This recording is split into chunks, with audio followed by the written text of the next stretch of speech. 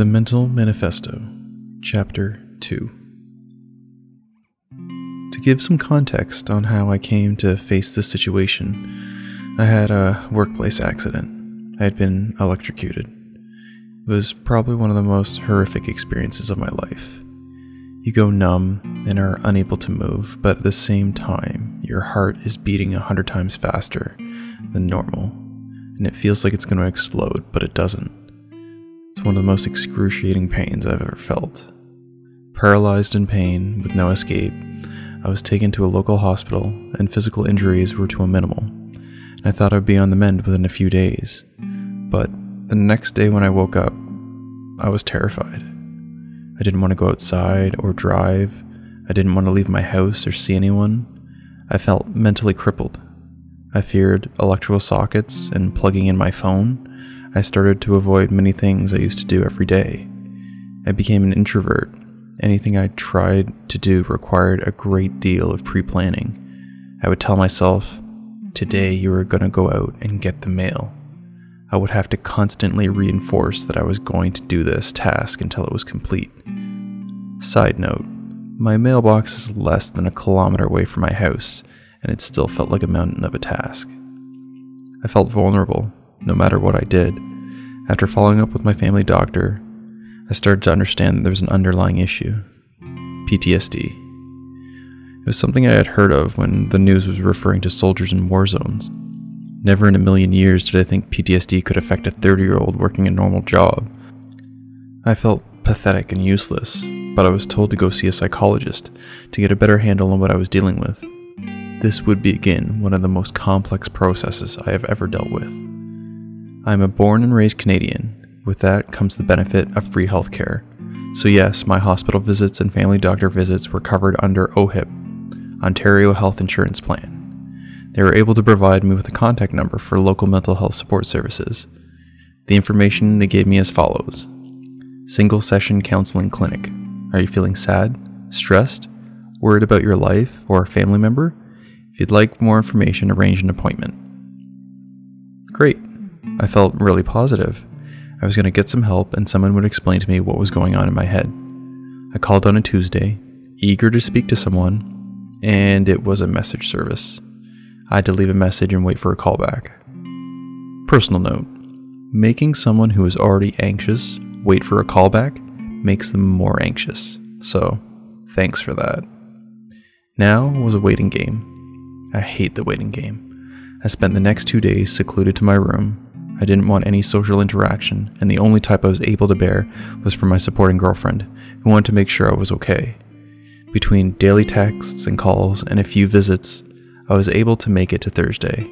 After not sleeping properly for 3 days, I had finally had some relief. Or so I thought. This is how the phone call went. Caller: hello, you contacted our hotline for some counseling services. Me: yes, I did. Thank you for calling me back. I was referred to your service by my family doctor. Caller: okay, no problem. What type of need do you have? Me: I require to see a psychologist. I was recently hurt in a workplace accident and need to get some paperwork filled out. Caller: we don't have any certified psychologists and are unable to fill out paperwork. Me: okay, I guess I'll have to find another service. Thanks for your time. Caller: no problem. Best of luck to you. Click. Me: damn it. That conversation would sum up how my next 30 days of my life would go. One of the things I never knew I would have to deal with was the endless amount of red tape I would run into, the endless forms I would have to fill out and submit. What to do? So I picked up the phone and contacted my family doctor, and they provided me with another number. Called them up and was given the same response. I am sorry, but I'm unable to provide a diagnosis. At this point, I felt so helpless. I was doing my best to keep it together, but every time I called a number and they provided me with an answer of, sorry, unable to provide a diagnosis, I felt less and less hopeful that I was going to get better. It was hard enough dealing with my PTSD on my own, but the added stress of trying to find someone that could actually support me wasn't helping. Sleeping became even more difficult. I was almost ready to give up. To understand a little bit of how this process works, because I was hurt in a workplace accident in Canada, I would be claiming my injury through WSIB, the Workplace Safety and Insurance Board. WSIB would review my case and approve or deny my claim. The one thing they needed was a medical form filled out by my family doctor, but they also needed one filled out by a psychologist. The Health Professionals Report for Occupational Mental Stress Form CMS-8.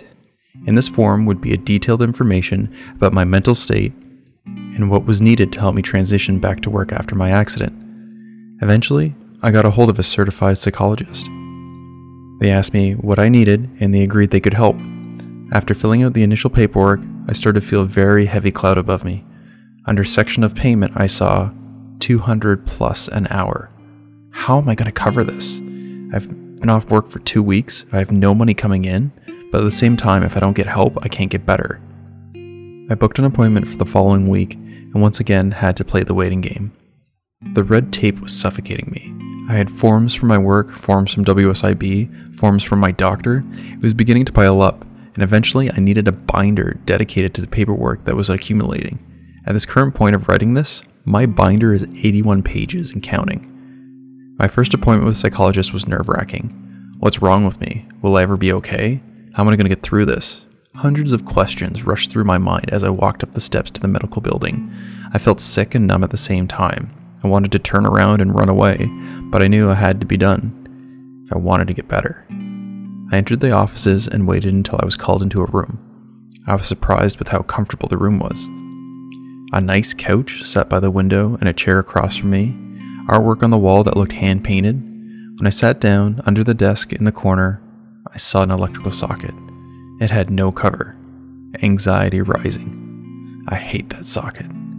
I introduced myself and we began our first session. I gave them an overview of what I had gone through and updated them on the required paperwork. This was going to be no easy task, as not only is this my first session, but the guidelines for mental health claims for WSIB require an individual to have symptoms for 30 days before they can be considered to have a claim under mental stress. PTSD was one of the types of disorders that require 30 days. After being educated on the process, I felt even more hopeless and lost. Imagine someone has a piece of metal sticking out of their arm or their leg, and having the hospital say, "Sorry, before you can be covered for that accident, it will have to stay in your arm for the next 30 days. I know it's not a proper comparison, but remember that itch in my mind? We talked about it not long ago. Well, I had that itch in my mind for the past 2 weeks.